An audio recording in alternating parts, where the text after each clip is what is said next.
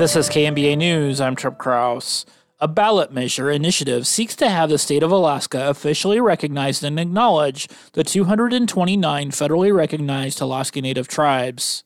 The initiative models itself on a piece of state legislation which passed the Alaska House by a 35-4 vote earlier this year, but fighting over the state budget has gnarled future progress of the measure.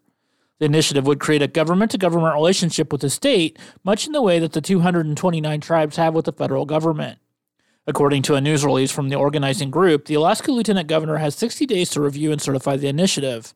Then, more than 36,000 signatures are required before the start of 2022 to be placed on the ballot for that year.